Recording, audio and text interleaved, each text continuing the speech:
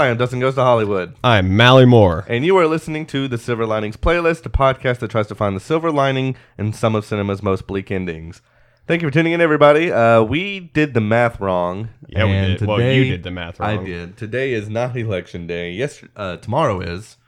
I'm all fucked up when it comes to time. But yeah, you'll hear this episode. This will be our last episode before we find out the results. But we thought this movie was a little relevant in terms of... Yeah.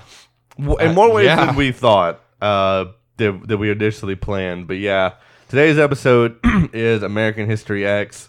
Ooh, oh boy. This one was a lot heavier than I remember it being. I mean, I remember it being a pretty downer movie, but geez. Yeah, I watched this movie twice in preparation for this, and fuck. In case you don't remember, American History X, the year is 1998. Director Tony Kaye, starring Edward Norton, Edward Furlong, Beverly D'Angelo, Stacy Keach, Ethan Suplee, and Avery Brooks. And what's his name? Elliot Gould? Is Elliot Gould in this? Yeah, he plays the teacher that sends Danny to the principal's office in the first place, and he tries to date the mom. Yes. How is he not billed? Well, I usually go by Roger Ebert's review because he usually bills who he thinks should be billed. I know. Still, this movie's got a lot of people. I mean, I didn't include Fairuza Balk in here either. Oh, that's true. So, yeah.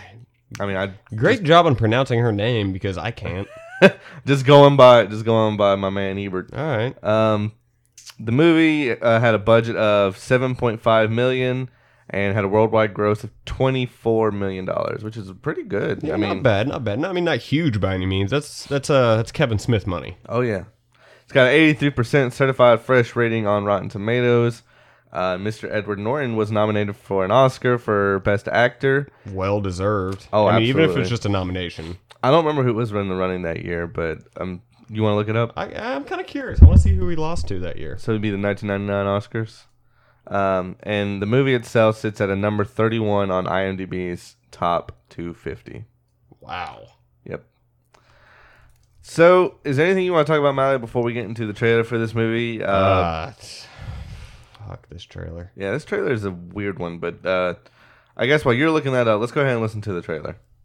Look, I told you, I don't want you all coming up here to see me. I don't care what you tell me, okay? I'm trying to get through this, and you're just making it harder. You think you're the only one doing time, Derek? You think I'm not in here with you? He was his mother's hope. He's gone. You don't know the world your children are living in. His father's legacy. It's everywhere I look now. What? This affirmative black shit. The white man marches on! See this? That means not welcome. And his brother's hero. I trust you, Derek. Drop your weapon! Get now! All that anger, all that hate. Has anything you've done made your life better?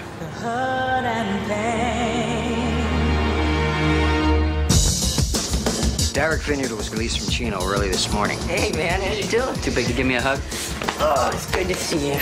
Check this out, man. When'd you get that? What? Well, I came to talk about Danny. He's headed right where you are. What's wrong with you? Let the kid alone. He thinks the joint messed with your mind. Did. I'm asking you to do whatever's in your power. You know what you can do? You can get me shot by a bunch of white boys. I am out, and Danny is out too. And if you come near my family again, I will feed you your heart. What's happening, Derek? I don't think you realize what's been going on here. We are 10 times what we were. They're after you, man. They're gonna come for me. There ain't nothing I can do. Hey, Danny! Shoot it!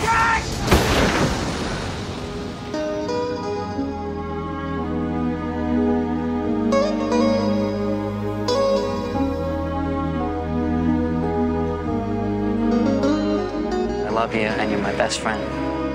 And I'm not telling you what to do, but I need you to understand.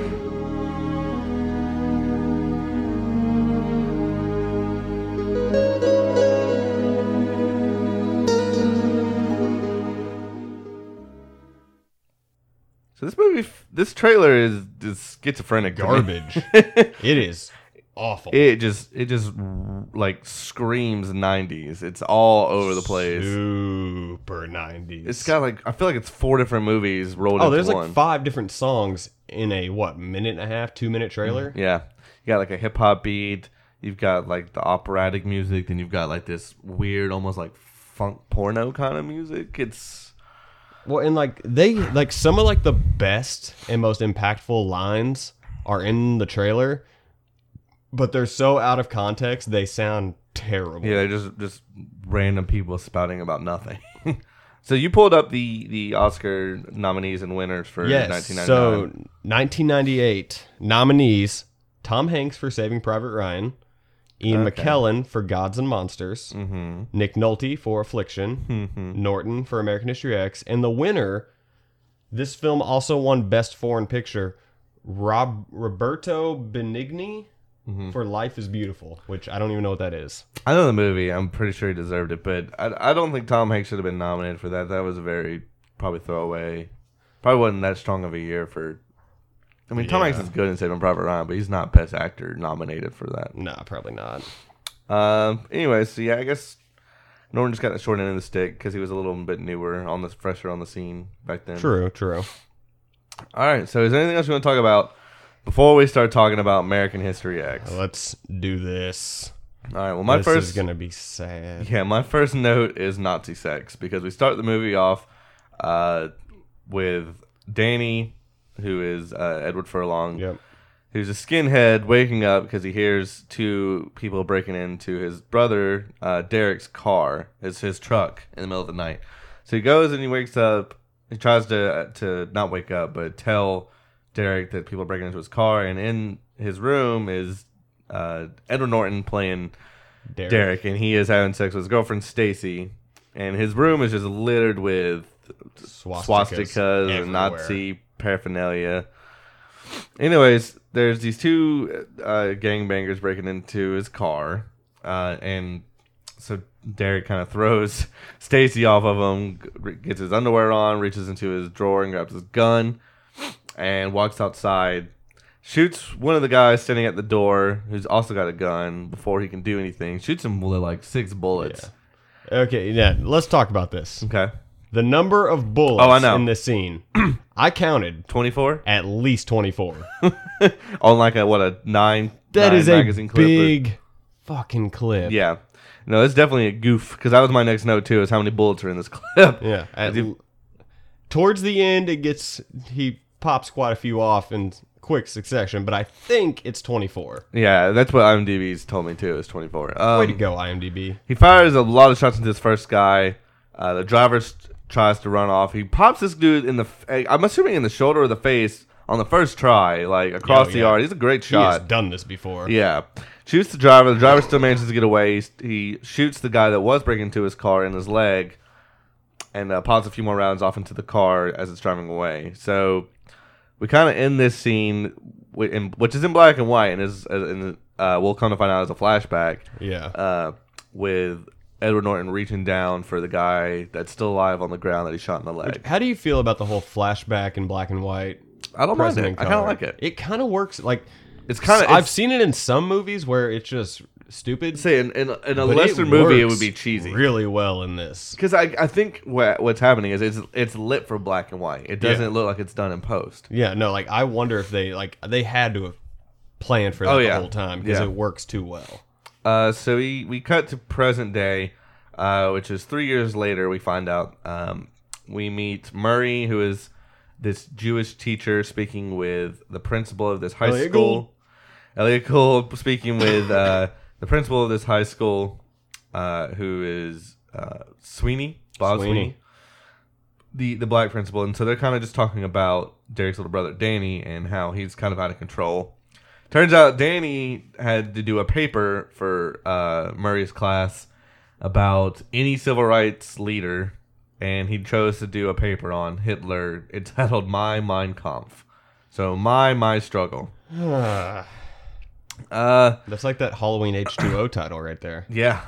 So Sweeney has Danny come in, and he's basically like, look, you're acting out, but I also realized that your brother was released from jail this morning.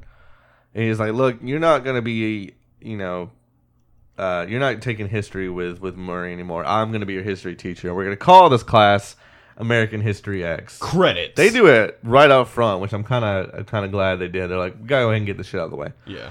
Basically, he's like, look, you're gonna write me a paper about your brother. He's like, whatever it is, I just want it on my desk tomorrow morning. And so Danny's kind of like, man, whatever, rebellious teenager kind of type. Go figure. Edward Furlong. Yeah, we cut to. This is definitely post Terminator 2. Like this is a sequel to Terminator 2. His voice is changed. No, I mean it's literally a sequel to Terminator 2. Shit. T-1000 was kind of a skinhead, right? I mean, without having his head skinned, he looked like a skinhead. He was just a white dude. Exactly. That's like 50%, if not higher. Actually, it's more than it's like 80% of their clientele. I actually have a note about a later scene regarding a white dude. But anyway, okay, keep going.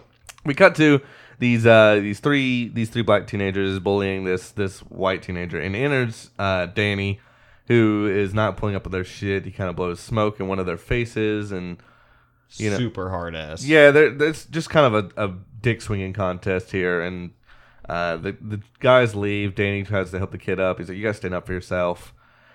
And then we cut to a police station.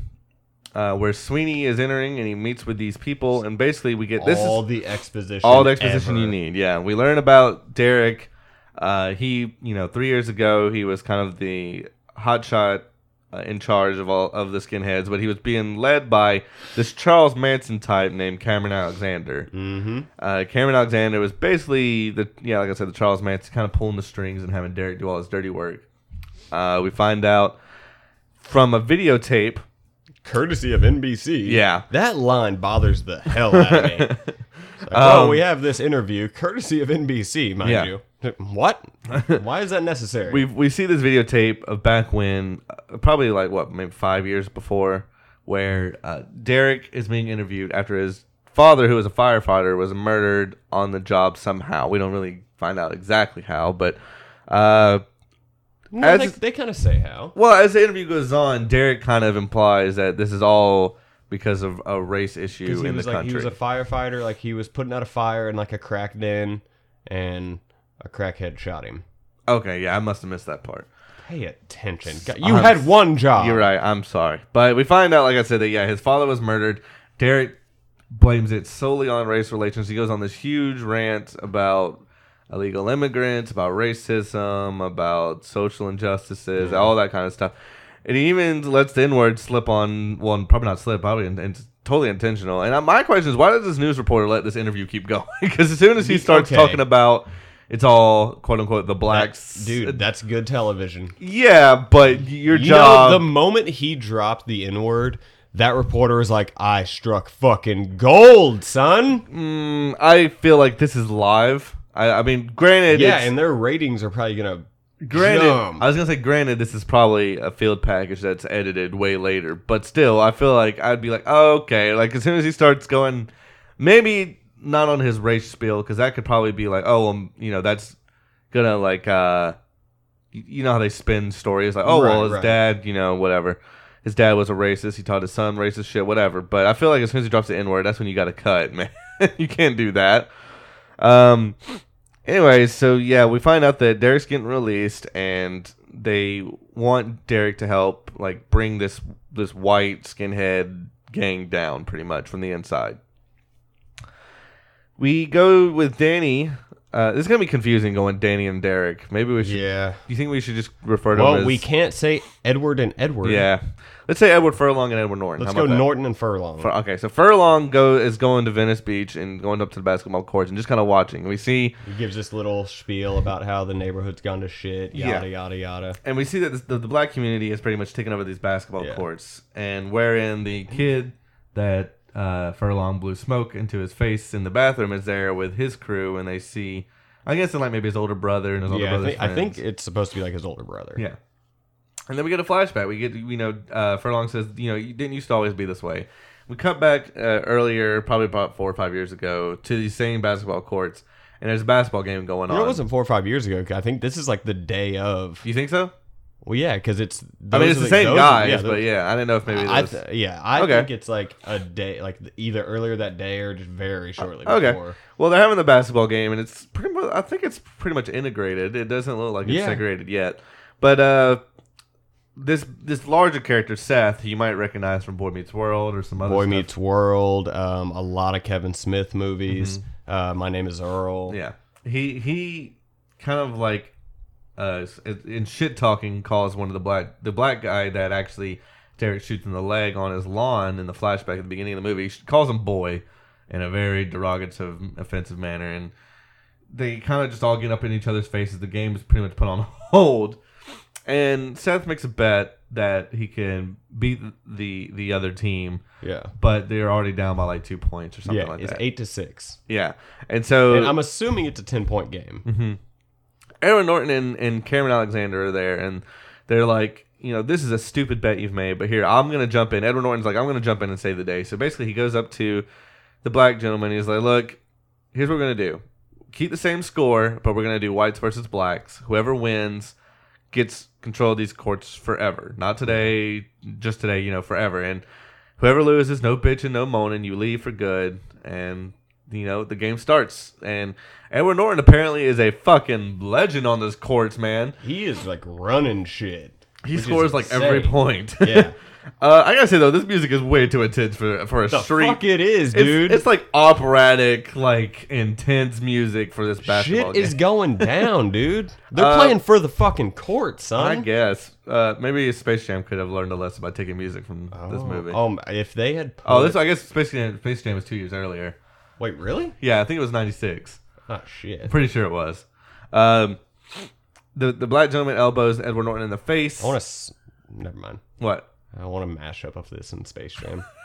Play this scene with the Space Jam song over yes. it. Yeah.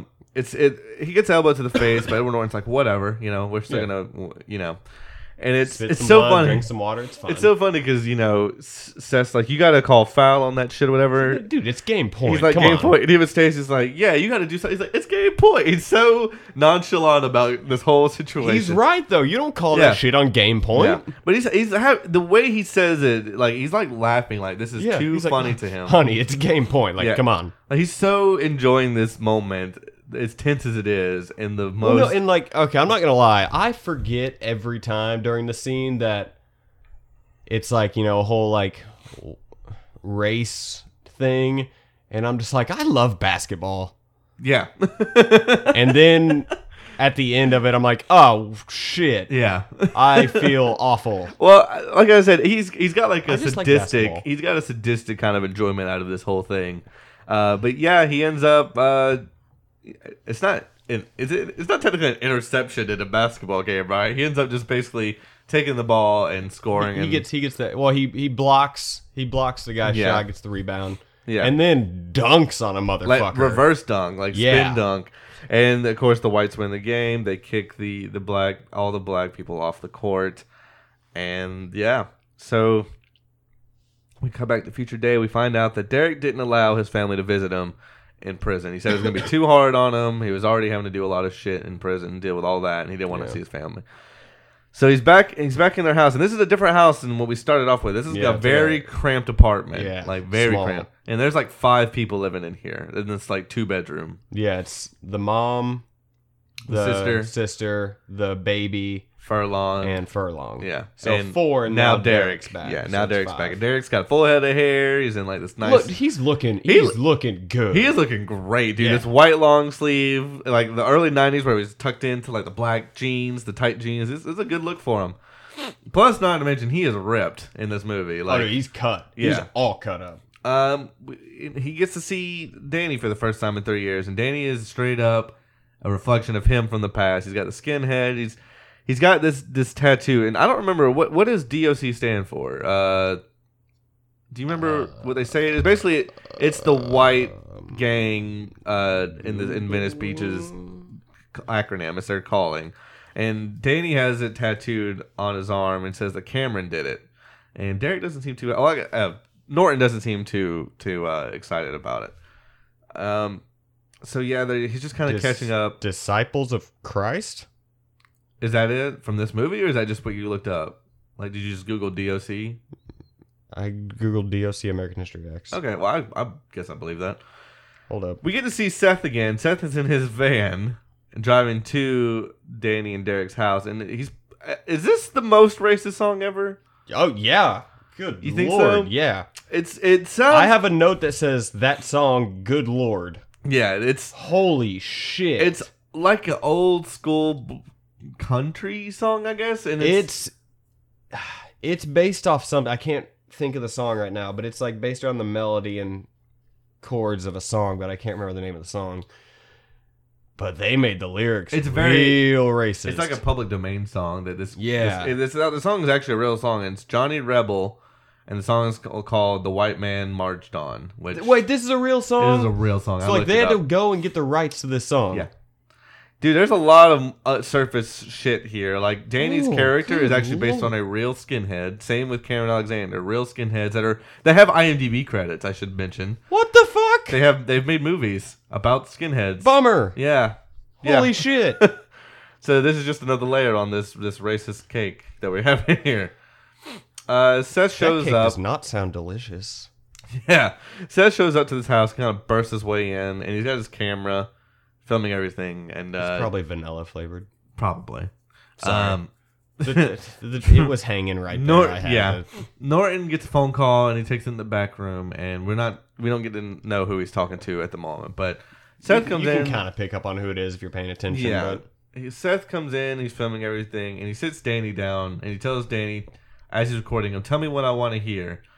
And Danny just goes off on this racist, like, his whole philosophy, pretty much.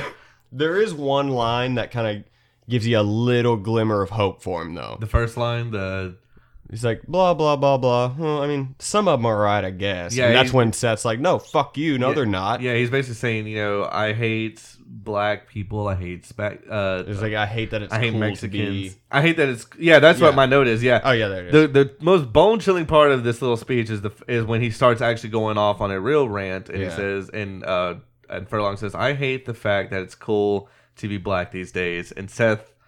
chimes him up with good. Yeah, he's just like, good. Basically, this is like a whole brainwashing thing. Like, it's down to this minute level of just everyday conversation. It's not just out in the streets, it's in the homes too, kind of thing. Edward Norton comes in, and he's hearing exactly what's going on. He tells Seth, go wait in another room. I want to talk to my brother. And he finds out that, Furlong wrote this Mein Kampf paper, and Furlong's like looking up to him like a puppy to his master, like, yeah, I did good, right? And Edward Norton's like, no, you got to stop doing this like minutiae bullshit. Yeah. You got to think bigger picture. And I gotta say, during the scene, I wanted Edward Norton to be my older brother. Dude, he is awesome. The best older brother in this really moment, not in the flashback, but in this moment. No. And basically, he's like, I found out, that was Sweeney on the phone. He told me about the paper. I don't care what you say, you got to do it. You can learn a lot from him. And Furlong is just taken aback, like, what the hell is going on? Yeah. Who is this person in front of me? Then we find out that the mom is sickly because she's been smoking her lungs out, apparently. They go in the back room, they kind of talk.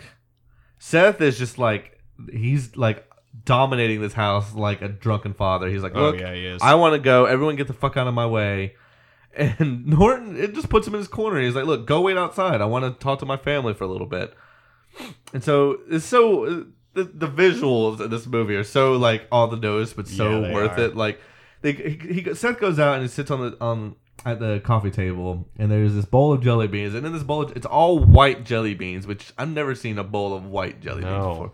But in the middle is one tiny black jelly bean, of course, that he throws on the floor and chugs the rest of the white ones, which almost is backwards mentality because he's eating all the white jelly beans. He's eating his own kind. Anyways, we get another flashback here. Edward Norton's got they're having this whole meeting outside this grocery store. It's him and a bunch of white people, a bunch of skinheads, all in like black clothes with ski mask and leggings pulled over their faces. And he's going off, before he goes off on this huge hate speech, I got to say though, there's one of them that's smoking a joint. and Edward Norton straight up says, "Put that shit out. Weed is for N-words." Yeah. And I'm like, that's a weird thing. Like, they're like straight edge as well as skinheads. Like, it's a weird. Are they though? Because I mean, they drink and. Do they show them drinking? I think so. At the. They show them at the party. They're drinking beer, but that's not. But they never show any kind of drugs or anything. I mean, drinking is included in. Drinking is included in the straight edge thing, but they have like this almost like neo straight edge kind of thing where like beer is okay, but nothing else for the most part. White trash straight edge. You white edge. There we go. There you go. Like a rusted edge. He goes off on this huge hate speech. We are coining the fuck out of that. He goes off on this huge hate speech to rile these people up, but the thing about Derek is he's not just Trump. He's not just going off on racist tirades or whoever else you want to compare him to today. He actually is smart. He's very very smart. He's got statistics, he's got numbers, and he's twisting them in a way to make it seem like every problem we have in America is due to illegal immigrants, is due to welfare, is due to affirmative action, to anything that isn't propagating the white agenda for the most part. And it's scary. Like, this whole scene is very scary. Yeah, it's... He believes it. You believe this character straight up is like brainwashed by Cameron to. It's Palpatine and Vader, and this is Vader. Oh God, yeah, for sure. And it's scary because we find out that this grocery store they're in front of was owned by a white guy named Archie, and a few of the members of this crew actually worked there as kids, and now it was bought out by a Korean gentleman who fired everyone and hired on immigrants, illegal immigrants. And so they're like, we're gonna take it back, and they go in. This scene is upsetting. Probably, I don't know what's more upsetting, this scene or the scene on the curb later. This one is pretty upsetting to me. They go in the store and they're beating the people. They're destroying the store. The cashier in particular, dude, is so rough to watch because they layered. I don't know if she's Korean or Mexican or what. You can't really tell because it's black and white. It's a real quick scene, but they pretty much layered down. I'm guessing Mexican because I think they like pour her with like salsa in her mouth. They force her salsa, that's right. And they cover her in milk and like they just kind of rub it on her. It's like every time I watch it, I always remember I was like, oh yeah, they trashed the grocery store. I forget they like fucking tortured that poor girl. They basically waterboard her with salsa and milk and everything else. That's fucking terrible. Yeah. And they're like gut punching people. As they're doing all of this, Norton is leading, and he's watching it all kind of in shock that it's all happening, but not shock as in this is terrible. Shock in is holy shit, this is actually working. And it's a chaos, dude.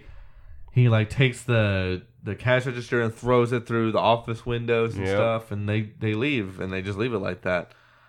But then we go to another flashback. We hear kind of as Danny is typing his paper up in the present day, and he's calling his paper American History X too. Of course. But he's kind of in voiceover. He's talking about like it wasn't just Cameron, it was everything. And then they go back to a dinner scene where Edward Norton is there with his girlfriend Stacy, the mom, the sister, Danny. Yeah, it's pretty much the whole family plus Murray, Elliot Gould. And so they're kind of just having a discussion about Rodney King. And again, Derek is going off on this huge, like, systematic tirade. There's just so many, like, racist monologues in this movie. It's insane. And if you don't know who Elliot Gould is and who this character is, he is 100% Jewish. Yeah. So it's even more... He's even more like terrified as he's in what? He was in the Oceans movies, the remakes. Yeah. He's in a bunch of stuff. He was in Friends. Mm-hmm. As Rachel and so Ross's dad. basically as Norton's going off on this hate speech, Murray's getting more and more uncomfortable because he's Jewish. He knows he's coming from him next. Yeah. But I should also mention we find out that the whole reason that Derek ended up like this was because of his father being killed, and he blamed it on a race issue, and then had Cameron kind of come in and But what's again just like the previous speech, what's scary about this one is that it's not just racist tirade bullshit. It's like, I don't want to say evidence. It's like almost definitive proof of what he's twisting the facts to basically fit his agenda, but in the most conceivable way, which is the worst kind of racist. Like the way he says it makes you almost believe him. Like, obviously, I don't. I guess, like, I don't agree with him or anything, but just like, you can understand why he feels that way. It's like good. He's a great fucking public speaker. Let's just say that. He could be a fantastic politician. Dude, if he got into like motivational speaking, holy fuck. Mm-hmm. Instead, he got into Nazi racism. How the Jordan Belfort was in Wolf of Wall Street. He's that, but for racism. Pretty much. And that's what makes this so like unsettling and uncomfortable. Because you're like, he's just so fucking like charismatic and shit, but he's saying the worst possible shit that someone could say. And I'm not saying his belief system is right, but the numbers he's quoting and the statistics and the logic behind it makes sense for his agenda. And I think what's worse is it's not really a whole lot of debate here. It's more of a teaching. Because Elliot Gould tries to come back with, well, you can't, blah blah blah, and even his sister's like, she even calls him a junior KKK leader or something that. But it's just like, it's scary in that as it's going on, you're like, well, I don't really hear a whole lot of holes in his argument, and that's when it makes you kind of an active audience. It's like, obviously you don't support what he's doing, but he's got a lot of facts to back him up, and it's really scary. But basically, this whole thing escalates, and the thing is, Danny is watching all of this and not saying a word. Yeah, he's just kind of taking it all in. And again, the Rodney King thing comes up. It's stuff that's relevant today too: police brutality, profiling, just everything that's happening today is talked about in this speech. And it eventually turns on Murray, where he's like, how we've apparently found out that his mom, Derek's mom, and Elliot Gould are kind of dating, I guess. Yeah. And he's like, how could you let a Jewish man sit at our table after our dad has died because of this, whatever? And Edward Norton, it's the worst part of this scene is Elliot Gould is broken. Like, he doesn't want to cry in front of this man. He doesn't want to he's scared of him, but what's worse is he pities him. Yeah. And as he's leaving, he turns back, and Edward Norton basically takes his shirt off and shows him that he's got this huge swastika tattooed on his chest, and he says, do you see this? This means you are not welcome. And it's just heartbreaking, dude, because you can see the pain in Elliot Gould. Like, he's like, dude, this kid is because he was a teacher for him. Yeah. He's like, I have failed this kid straight up. Mm-hmm. And so as this is all happening, Derek is like attacking his sister because his sister is trying to defend Murray. Is like choking her out with food, like force feeding her to the point where she can't breathe. And his mom is trying to fight him off, and he throws his mom to the floor. And his mom, after Murray leaves, his mom is like, Edward Norton's like, aren't you ashamed? Yelling at his mom, aren't you ashamed that you've fallen for a Jewish man? And then she says, I'm ashamed that you came out of my body. Fucking God. Which is the hardest fucking line here. Like, we find out late also too that because she says, I want you out of my house. And he says, fine, I'll be gone in the morning.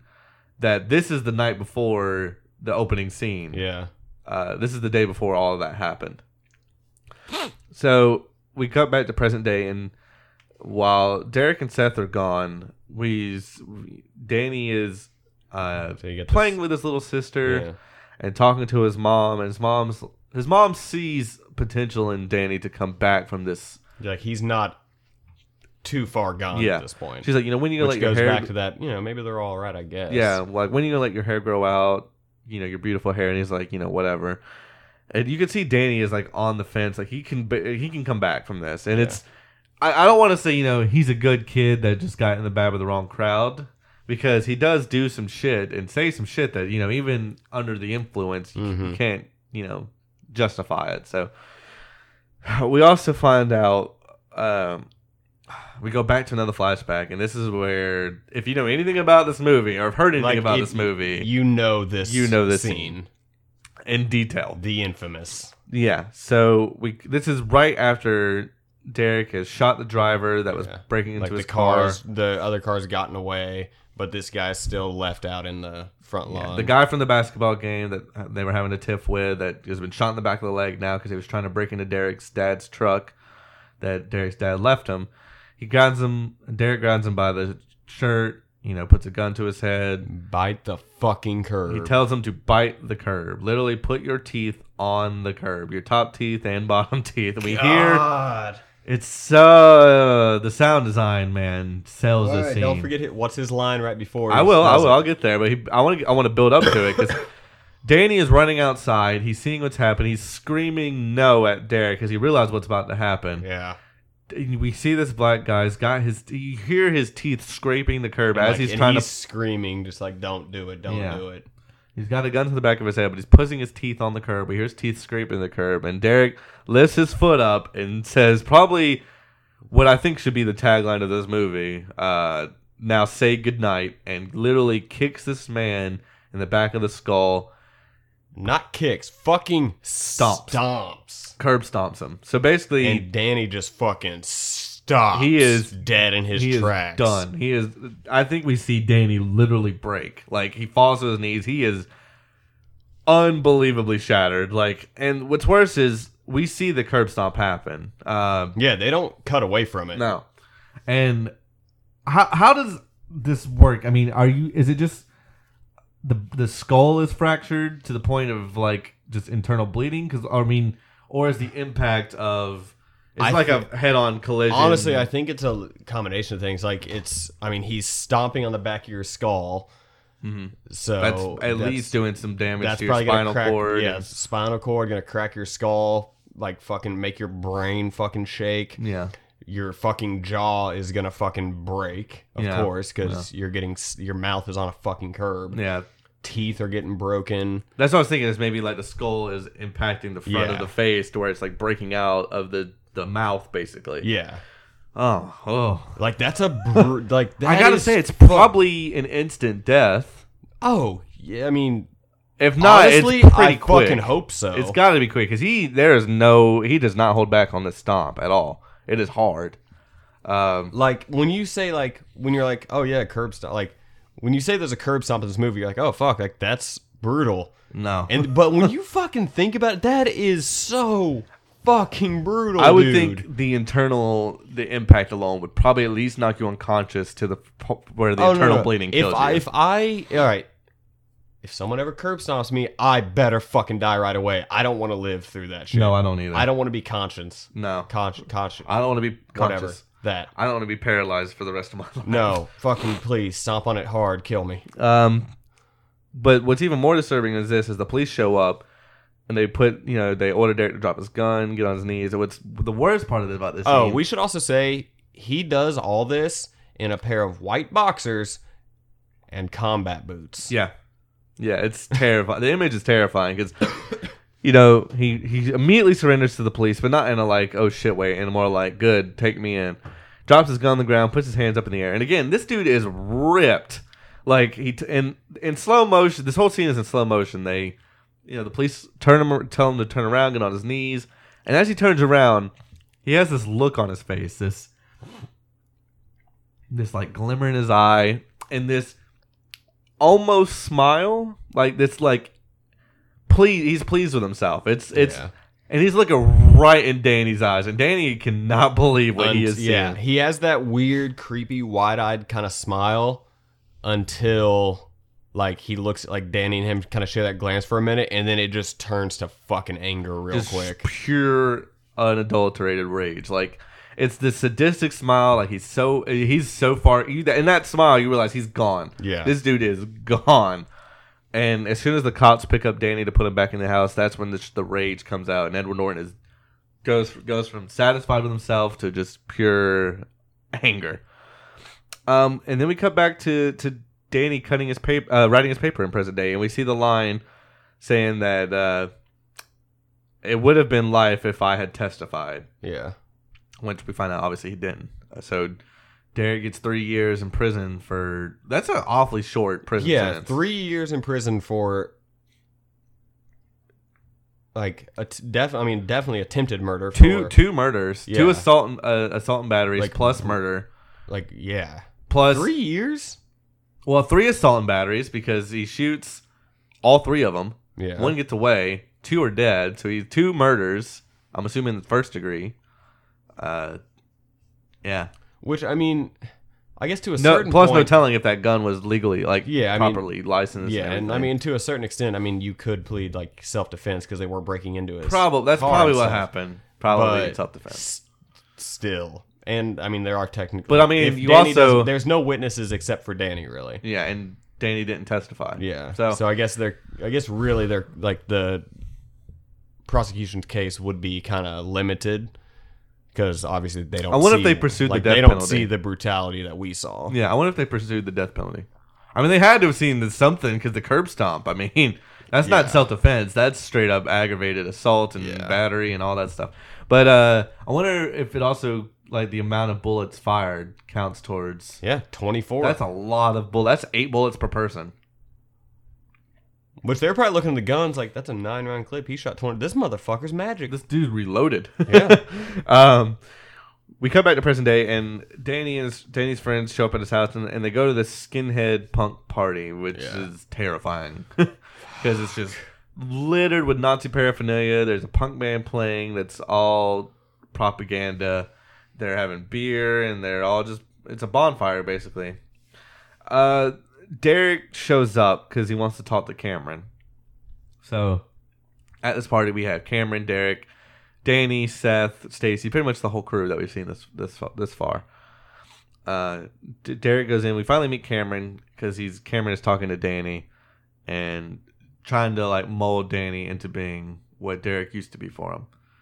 And so Derek comes in. He tells Danny to go away, and so he can talk to Cameron. And basically, he tells Cameron that, you know, you prey on the weak. You know, you used me. Stay away from Danny, or I will feed you your fucking heart. That's a line he says. I fucking love that line. Cameron is, again, like, that's one of those lines from that line's in the trailer. It just doesn't have the weight. Like, it doesn't hold out the of same context, it has no fucking impact.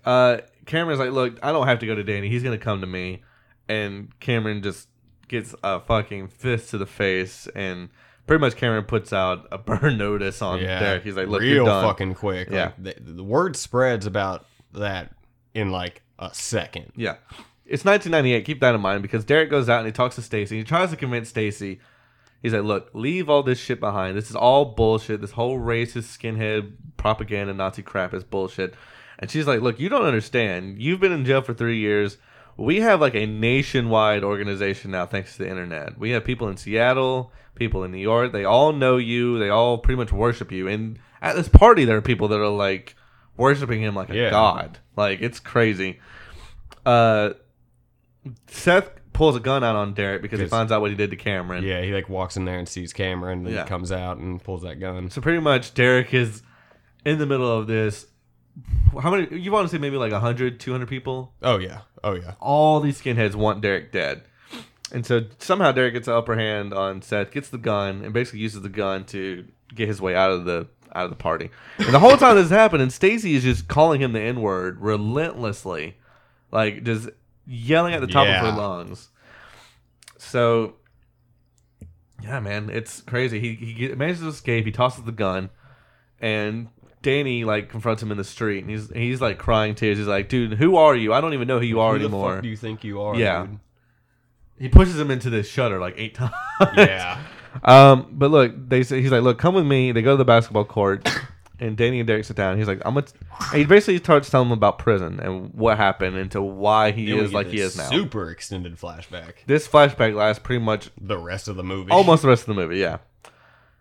So, like, his first day, it's all voiceover. Danny, Edward Norton is telling you, I was pretty much, dead meat. He's like 2 days in, and I didn't think I'd last a week. Yeah, he's like, everyone wanted me dead. The blacks wanted me dead. The Mexicans wanted me dead. Yeah. And pretty much everyone knew who I was and what I did. So he goes out in the yard, and he's like, my only hope was to plant a flag and see if a friend found it. And basically what he means by that is the Aryan Brotherhood that's in jail. Yeah, he walks out, takes his shirt off, starts getting a pump on. Yeah, and they see all his swastika tattoos and everything. And so basically they recruit him to a Nazi prison party. Like, it's just all of them. Yeah. Twins.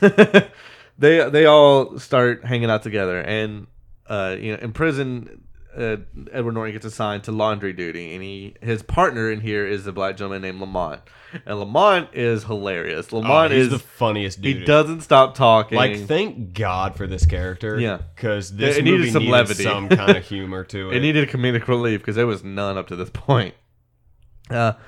They start, Lamont tries to talk to him, and Edward Norton is not having it. He's not gonna talk to a black gentleman. Yeah, so he's like, you try to act hard, but in the joint, you're the N-word, not me. Meaning that like the white people are the minorities here in prison, and that nothing they do is gonna, know how hard they try to act is not gonna mean shit. So we get a year in to prison, and Edward Norton is pretty much. Like, he's like, he's pretty much coasting through. Yeah, point. That's what he says. He's like, I pretty much was great for the first year. He's like chilling with his Aryan brothers, and no one's fucking with him. But he notices one of the guys in his group is making a drug deal with one of the men from the Mexican group, and he thinks this is all. He's like, that's bullshit. He shouldn't be doing that because he's sticking to his guns, and it's all political. And like the pretty much leader of the skinheads. Is a dude who has a full head of hair. He's a giant man. Huge dude. He's like, look, we're all tired of your... Colossus from X-Men. Yes. He's like, look, we're all tired of your preachy bullshit. He's just doing that on the side, to make a little something for himself. He's like, yeah. And Derek's like, yeah, but that defeats the whole purpose of what we are, what we represent. And so he kind of just walks off, and he's kind of done with it. And so... He gets a visit from his mom, which, if you remember, Derek said he doesn't want any visits from his mom. And his mom's like, look, Danny is going down the same path that you are. Yep. And Edward Norton's like, well, what the fuck do you want me to do from it? You don't think that I'm thinking about that? But I've got to deal with myself in here. And his mom makes a really great line that I love. She says, you think you're the only one doing time? You think that I'm not in here with you? Yeah. I feel like it's a strong-ass line. And she's like... She's like, I don't want to watch my youngest fail like my oldest son did. Yeah, it's like, I already watched one son fuck his life up. I don't want to watch the other. Yep. So, that scene is just heavy, dude. Yeah, like, his mom... He's just like, I don't have time for this shit, and just walks away. Yeah, his mom is... She's probably one of the most tragic characters in this movie. Oh, completely agree. So we go back to laundry duty, and we find out this again. Derek's been in here for a year, and apparently he has not spoken or laughed or given Lamont anything this whole time, and they've worked together every day for a year. And Lamont's like he's just angry. Like Derek's just angry as he's folding these sheets, and Lamont's like, look, no matter how hard you try to you're working like you're trying to get to the end of the day's shift. He's like, no matter how fast and how hard you work, they're just going to keep bringing in more sheets, and you're never going to finish. It's just a waste of time. You're going to give yourself a heart attack. And Edward Norton's not hearing it. He just still starts folding. But then Lamont makes this joke. He's basically like, he pretends to be like he's in the KKK. He holds the sheet up on his head like a dunce hat, pretty much. Oh my God, I love this. And he crosses his eyes, and he's like, he's mocking Edward Norton. He's like, I hate N-words. I don't know what an N-word is, but I know I gotta hate him. And he just starts making fun of him the whole time. And Derek gives a little smile, like a little chuckle. Yeah, he gets that little smirk. And then he starts folding sheets in a calm manner. He's like, and Lamont's like, see, you're good. We get some more stuff throughout Derek through his time where he's kind of splitting from the Aryan Brotherhood and just kind of living on his own. And then we go back into another laundry duty, and again, Derek's still not giving this man anything, but they start to bond because Lamont starts asking him, he's like, you got a woman outside? Of course you got a woman. He's like, that's what I miss the most about being out is, the smell of a woman. And, he's like, you can't because he's sniffing the sheets. Yeah, he's sniffing the sheets. And he's Derek's like, just looking at him like, what the fuck are you doing? And he's like, man, this detergent, it makes me miss... Tell me that don't make you think of a woman. Yeah. And he's like, he apparently Lamont doesn't know that Derek doesn't allow visitors. So he's like, if your woman comes to visit, you can't let her leave mad because it's not like outside. If you have you and your girl have a fight, y'all can have makeup sex. And here, you have to worry if she's out there sleeping with somebody else. And he's like, but man, when you get out, and he starts basically like talking this hilarious story about fucking this girl and like how he's like saying like, oh, I'll pretending to be her. She's like, oh, I forgive you, as she's like climaxing. And Derek breaks. He just can't help but laugh his ass off. And basically, the two become BFFs. Like best friends forever. They cut to like later on throughout his sentence, and they're having like this whole discussion about the Lakers versus the Celtics, and they're BFFs at this point. They're having a great time, and Derek is starting to kind of. I'm not gonna lie. I'm gonna take the Celtics over the Lakers. I'm gonna take the Celtics over the Lakers. And Derek me and my brother have had this. My brother is a big Lakers fan, and we have had this exact same fucking argument. Derek asked me, like, "Look, man, you've been in here. We've been here over at least a year. What have you done to get in to be in prison?" And Lamont's like, "Dude, I can't tell you. It's embarrassing." He's like, "Don't you think we're all embarrassed? We all got caught. Everything we did is embarrassing." Yeah. And Lamont says, "I stole a TV." He's like, "What? No, that's not all that happened. You've been in here," because he had a 6-year sentence. He's like, "Nope, I stole a TV. I ran outside. The owner was chasing me, but I ran into 3 cops because next door was a donut shop." And they said, "I dropped the TV on one of the police officers' foot. They said I threw it at him, and they charged me with assault. That's 6 years." And Derek doesn't believe him. He's like, "There's got to be more to the story, but we never find out if there is anything else more to the story." They say, "That's it." Yeah. We cut back to the yard, and there's this integrated basketball game happening where Derek's playing and everyone else is playing except the skinheads. Mm-hmm. The skinheads are not about it. One of the I'm gonna call him Billy Bob because this dude looks like he's a fucking Billy Bob. Like he's got almost like a Down syndrome. Leader? Or No, the other one, the one that makes the deal. That looks like he's got like a little bit of Downs in him, a little bit of inbred, just a touch. He tries to do like a Heil Hitler salute to Derek, and Derek's not having it. And he just like looks at him and walks away. After that, plus the integrated basketball game, the Aryans are like, "Look, we got to do something about Derek," and so they do something. We cut to a shower scene where, one by one, everyone in the shower but Derek just leaves, and there's this weird, like, wimpy little Hispanic guard, like that could do absolutely nothing if a prison break were to happen or a riot or anything.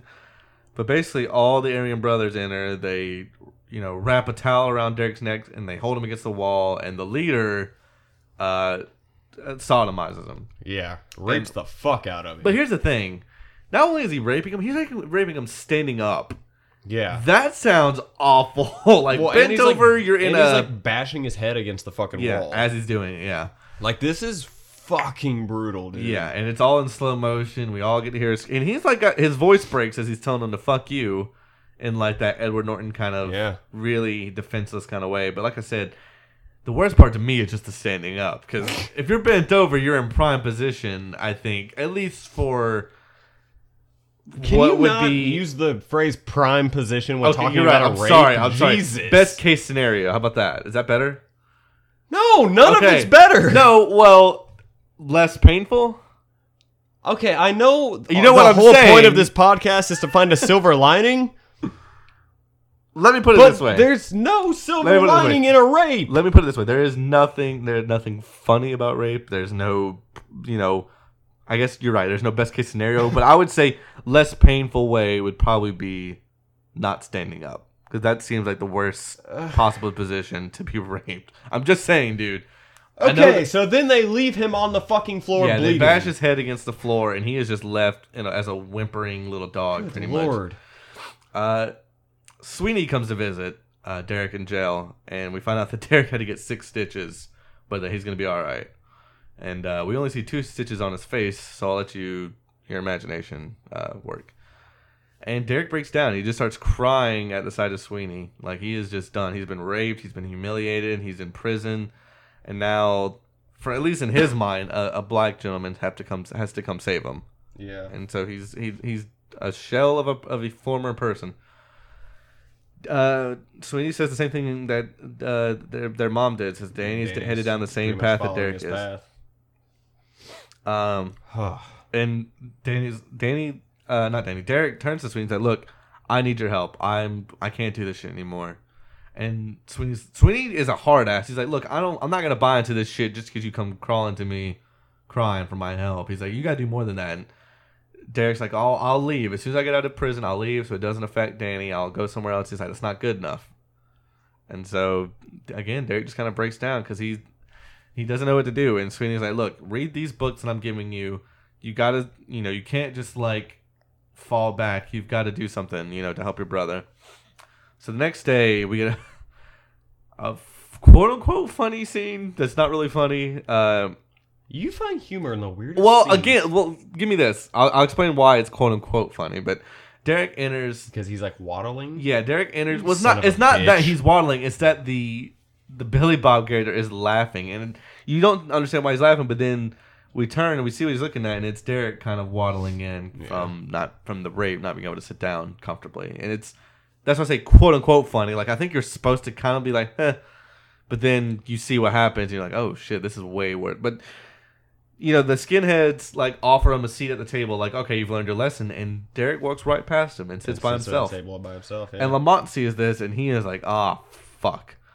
And so, excuse me, they're in their laundry in the work room, and Lamont's like, look, you are fucking up. He's like, you can't fucking you gotta stick. The Brotherhood was the only thing fucking protecting you in here. Now anyone can come after you. The Mexicans come after you, the blacks can come after you, and no one can protect you. And Derek's like, look, I got to do what I got to do. And throughout the rest of the remainder of his sentence, he keeps saying, I kept expecting every day to be my last. I kept waiting for it. I was hoping when it comes, it would be quick, but nothing ever happened. Yeah. And that's when he kind of learns that, you don't have to side with one group, to be represented. You can be your own person. He lets his hair grow back out. He starts reading the books that's when he gave him, which I wonder what kind of books he gave him. I'm assuming it's probably something like maybe... Probably not the Harry Potter series. It's probably some, civil rights kind of thing, or at least something of that kind of nature. Right. I assume so, something like that. But Derek, this is the last day. Derek gets out, and we see that Lamont is now gardening. He got out of laundry duty, now he's gardening, which I think that's probably worse. Because you're out in the sun doing manual labor now. Yeah, but you're fucking outside. I guess. Is probably awesome. And Derek says, the only reason I'm getting out of here is because of you. And Lamont is trying to, stand up and be his prison hard-ass self. Is like, man, I don't know what the fuck you're talking about. I'm not going to stick my neck out for some peckerwood, as he calls them. Yeah. And Derek gets out. And we cut back to present day where Danny is sitting in his room, as he's working on his paper. He's looking around at all his Nazi paraphernalia. And Derek enters, and they decide they're just going to tear down everything. And it's a beautiful scene. It's the music that's playing. We get to see both brothers taking down. That should make you cry real fucking quick. But notice this. Derek doesn't throw it away. Or Danny doesn't throw it away. He just puts them in the closet. Which was kind of unsettling to me. I've seen the scene all the time, and they play it off they're both coming to the consensus that this is stupid. But Danny kind of just shoves everything in the closet. And so we get more voiceover. In his defense, that's what I did as a kid when I was cleaning my room. Yeah, just tear down everything. Shove everything in the closet. Yeah. Shit, I still do that now. We get one last flashback where Danny's saying, it wasn't just Cameron that did this. It was you kind of this whole time you're led to believe it was Cameron who twisted Derek. This, but we come to find out that this happened way before. We come to find out that Derek's father is Alan Matthews. We cut to another dinner scene, and this is well before, obviously before. Road that we call racism. Well, obviously. Are you done? Yeah, I'm done. Obviously, this is way before Derek's dad was killed, and they're having this dinner, and it's a nice little family dinner, and they're just talking back and forth, and we find out Alan Matthews is secretly a racist, and the reason why is because, he asked Derek about school, and Derek's like, I got this awesome new teacher, Sweeney, Professor Sweeney. He's such a cool guy. He's, he comes on strong, but all the stuff he's telling me is really cool. He's got us reading this book, Native Son. And then Alan Matthews is a little uncomfortable. He's like, well, what is that? What is Native Son? He's like, it's this, about this black guy, whatever. And that's all Alan Matthews has to hear to say, ease into his racist rant. Yep. He's like, that's just typical. And Derek's like, what's typical? He's like, well, it's everywhere I see is this affirmative action thing. But he calls it affirmative black action, obviously. Yeah. And he's like, wordplay. He's like, this Native Son book, why do we have to have this book? Was all the other books not good enough now? And again, he has that same kind of rhetoric and charisma that, just like Derek did, where you're like, okay, I kind of see where you're coming from. You see, again, you're led to believe it's Cameron the whole time, but then you kind of find out, Derek's dad was brainwashed. His dad had a big influence on him. And he's like, he starts going off on this thing. He's like, I have 2 guys on my squad now, 2 black guys that got the job because of affirmative action that over 2 white guys that scored better than them. He's like, yeah, everything's equal now, but now I have 2 guys that are less qualified on my force watching my back, which I'm like, okay, I understand where you're coming from. You have some valid points. However, because my dad was a fire chief for 20-something years. So this scene, I'm kind of like, I get what you're saying, but like you're saying it in such a racist way. Yeah, I get what you're saying, but just because you're saying it and it makes sense doesn't mean it's right. Right. Necessarily. And, he's like, take the man's class, ace his test, ace the paper. Just don't feed into everything he's giving you. Right. And so this is where we find out, Derek's dad was kind of already spinning him on this path. And we cut back to present day. Danny writes his paper. Edward Furlong's taking a shower as this all happening. He realizes... Edward Norton. Oh, I'm sorry. Edward Norton taking a shower. And when he gets out of the shower, he looks at himself in the mirror and realizes he is covered in swastikas and all this other stuff that he can't take off. And he's just, like, feels shitty about it. He's like, well, fuck, dude. He's like, even though I've got this change at heart, it's literally on my skin forever now. And we cut to... Well, you get that scene of him... He covers his swastika on his chest with his hand, and it's a really nice scene. Yeah. But Danny is walking with Derek to school. Derek's like, I'm going to take you to school today. And he's dressed up nice. He's got to meet his parole officer. And his mom loves it. He loves that he's seeing her two sons happy and on the right path again. So happy. They stop at this diner, which, if you're a keen movie watcher, you'll realize... You've seen this diner a lot. This diner is specifically from The Big Lebowski during the tow scene. Well, and I think... this might not be true, but I feel like I read this. This diner literally exists for movies. Movies. It's rented out for movies. That's fucking awesome. Yeah. They go in, as they're ordering breakfast. Sweeney shows up with the police chief, and they're like, "Look, this scene was a little confusing to me." He's like, "Look, Cameron and Seth are in the ICU. We want you to come down and talk to your old crew," which I don't understand. I guess they're wanting to try and disband this whole DOC thing from the inside. And they want Derek to do it. Because I think what they're saying is pretty much like, after that party the night before, like, Cameron and Seth were out. I don't know if it's implied they were looking for Derek or whatever, but pretty much on the streets for him. They get jumped. Yeah. And get the shit beat out of them.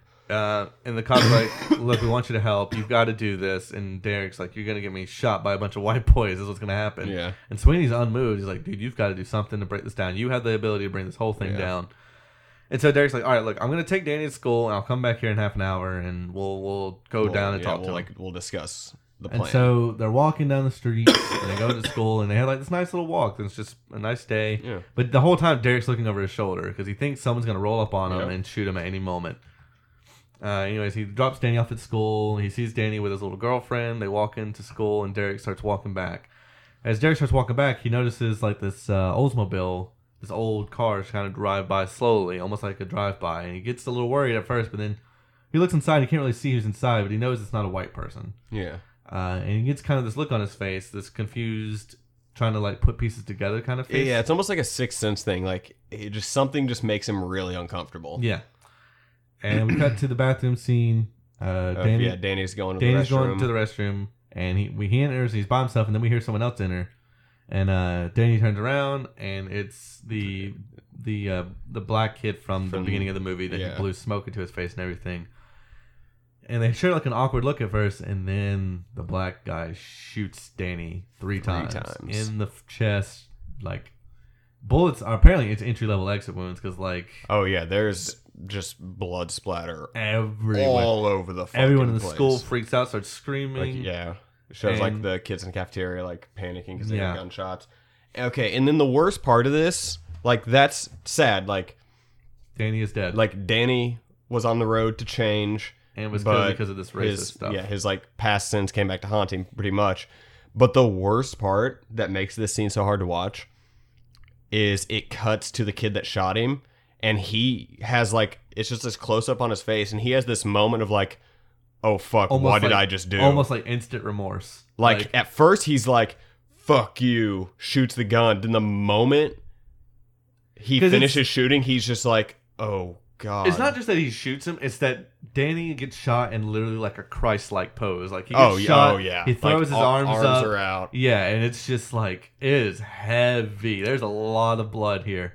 And then we cut to a little bit later, and like the police, the bathroom's being roped off. There's kids kind of trying to look inside. The police are there. Sweeney's there, and he has this look on his face of like, dude, this is it. This was culminated to this, and it finally happened.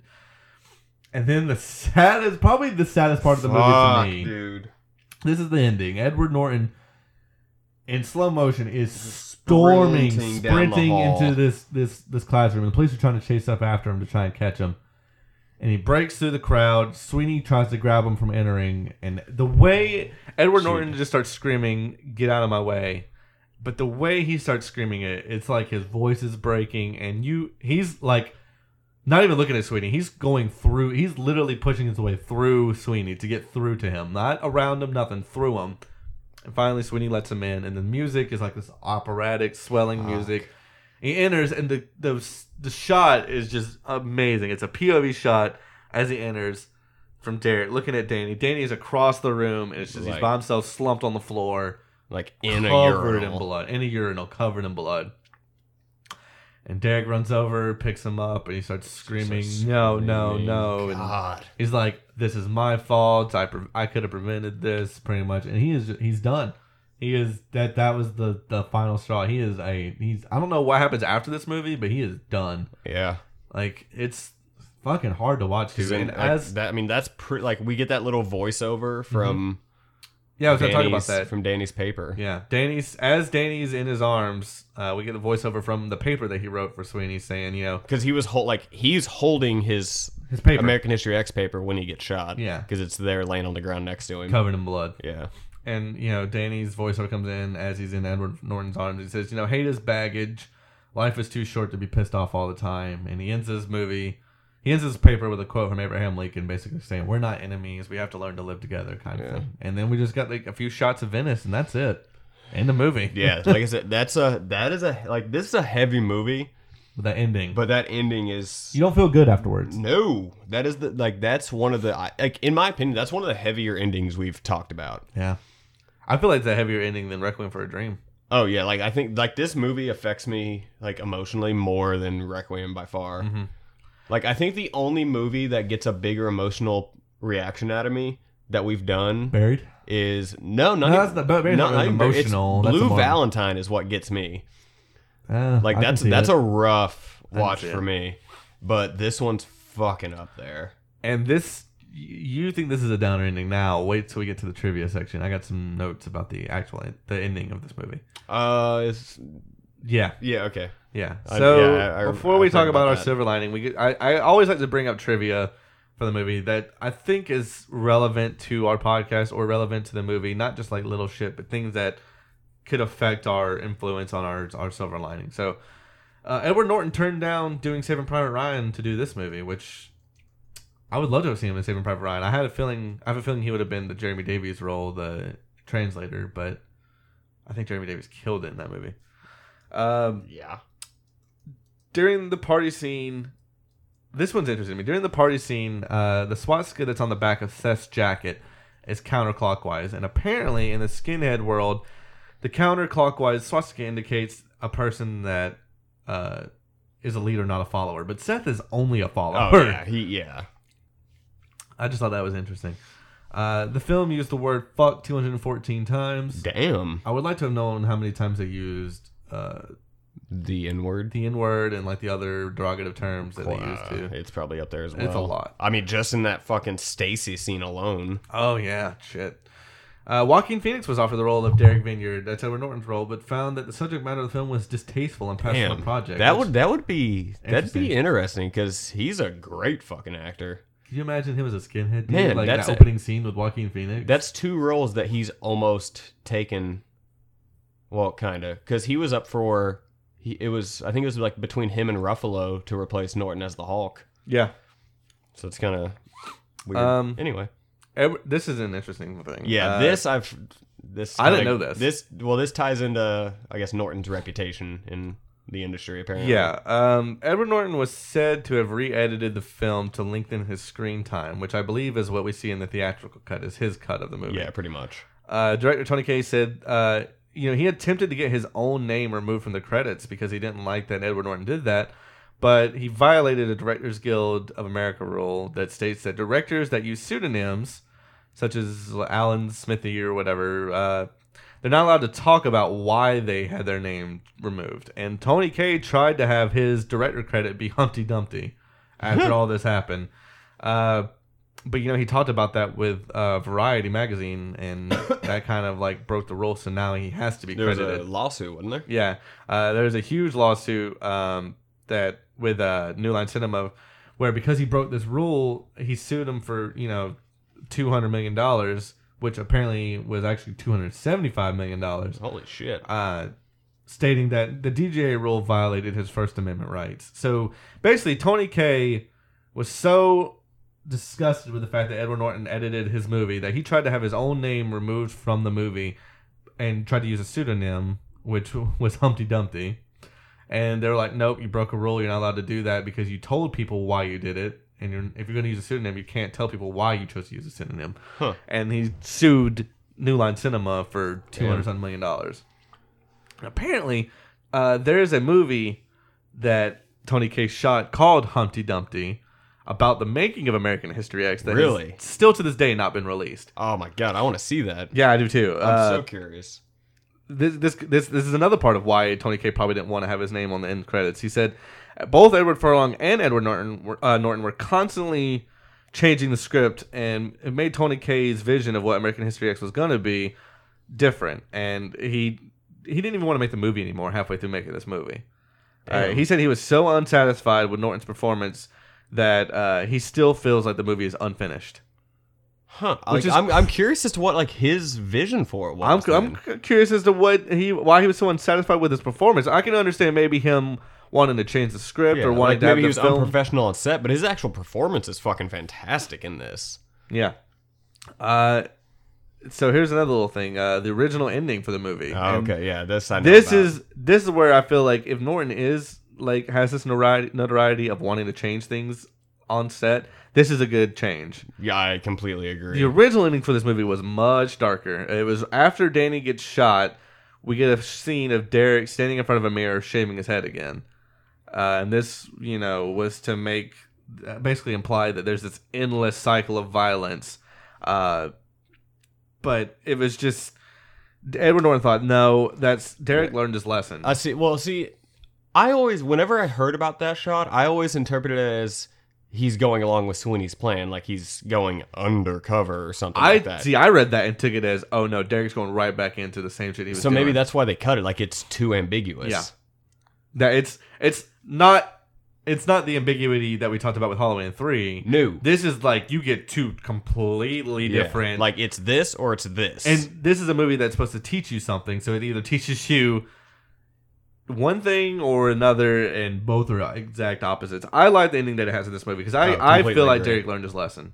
Yeah. And that's what I was going to actually say if you don't mind me jumping in, I was going to say that's my silver lining. I think Danny being shot is a good thing for Derek. No, and I mean, honestly, that's pretty much what mine is too. Because I mean, there's not a lot you can as far as. I mean, there's another one I'll talk about after this, but I think Danny being shot teaches Derek a lesson, and I don't think Derek's ever going back now. No, definitely. I think he is washing his hands of the whole situation. Mm-hmm.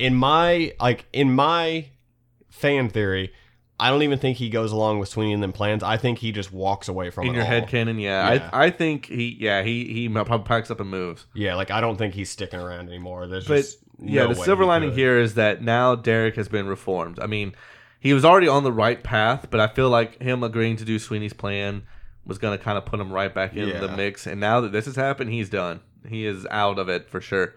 My other silver lining was going to be that at least Cameron and Seth, the two worst offenders, I think, other than maybe Stacy, got what's coming to them as well. Yeah. And that maybe now that this group saw their leaders kind of leaderless, maybe they kind of will branch out and disperse and just, kind of but again, I kind of feel like it's almost like what happened with the Empire and the New Order is that almost like splinter groups. It's splinters off, but then some other groups come right back up. You know what I mean? Which again would tie into this whole idea of this endless cycle. But for Derek, for our lead character, I think he learned his lesson. Yeah, I agree completely. It's not the best kind of silver lining, but it is for him. Yeah, you have to lose something to gain something. So while he lost his brother, who was nigh innocent in this situation, maybe. I mean, he didn't necessarily quote unquote have what was coming to him, but he definitely wasn't 100% innocent. And no, not at all. Yeah, that's what we learned. So I need cheered up after this. Mm-hmm. On about you. I got one. What do you got? What's your alternative to come back from this? So after watching American History X, if you want to do a double feature and bring your spirits back up, I say watch another Edward Furlong movie that is so much fun and probably, I don't know if his performance in this movie is better than T2 or this movie, but I like him more in this movie. Yeah. Detroit Rock City. Hell yeah! If you haven't seen Great it, choice. It's basically a road trip movie centered. That is a very fun movie. It's a fun movie. It's basically a road trip movie centered around the band Kiss. It's 4 guys going to a Kiss concert, and it is fucking awesome. And Edward Furlong plays pretty much. He's one of the 4, but he's pretty much the lead character. I think. Yeah. I think I always Plus, he gets to have sex with Gene Simmons' wife in the movie. So True. That's true. great. Spoilers. Yeah. What about you? What do you got? I went. I also went for an Edward. I went for Norton myself. I'm gonna go Moonrise Kingdom. Oh, okay. Going completely. The farthest, most extreme away from American History X. Yeah. Just good, lighthearted fun. Mm-hmm. Both good choices then. So excellent choices. It's funny we didn't go Edward Norton. What? I mean, I didn't go. I went Edward Furlong. You went Edward Norton. I went Norton. Yeah, that's what I'm saying. We didn't go for the same actor. That's fun. Those good times. Or you can watch Waterboy if you really like Farousa Balk. I mean, oh shit, Vicky Valancourt. God damn it! All right, so that is Gatorade. Yeah, that's the silver lining for American History X. This is now officially our longest episode. Boom. Yep. Thank you for listening, everyone. If you haven't already, you know what I'm going to say. Please subscribe and rate us on iTunes. Leave us feedback. You're like a broken record. You got to do it, man. This is next to advertising in the middle of a show. This is the worst part of podcasting. You're right. But I like to put it here now because we also like to leave people with a clue for next week, which we're going to get into. So let me go ahead and do this though. Yeah. Again, subscribe, rate, leave us feedback on iTunes, please, if you haven't already. If you want to leave us a suggestion for a movie you'd like us to talk about that's got a downer or a fucked up ending. Please go to facebook.com/Silver Linings Playlist and leave us a suggestion either on a post or you can message us directly. We will be happy to take your consideration, your suggestion into our schedule. We'd love to do it. Clue for next week. We continue on. We don't stop. This train keeps going with the Silver Linings. What do you got, Mally? What's the clue for next week's episode? Spiders. That's it? Short and sweet. All right, so do with that what you will. It will all make sense in due time. And this is a movie I haven't seen yet. I know. So this is a first. Yeah, usually we've both seen these movies plenty of times. Because we did excuse me. We did Dog Pound, which I hadn't seen. Right. And I was in traumatic shock because I watched that movie. You showed up right as I was finishing it, and we recorded that episode. And I was in shock the whole time. Yep. All right, so thank you for listening. This is going to be an interesting one. I'm excited because I love this director, and this is the one movie I think of his that I haven't seen yet. So, all right, so until next week, we'll leave you guys. We do every week, as always. Excelsior.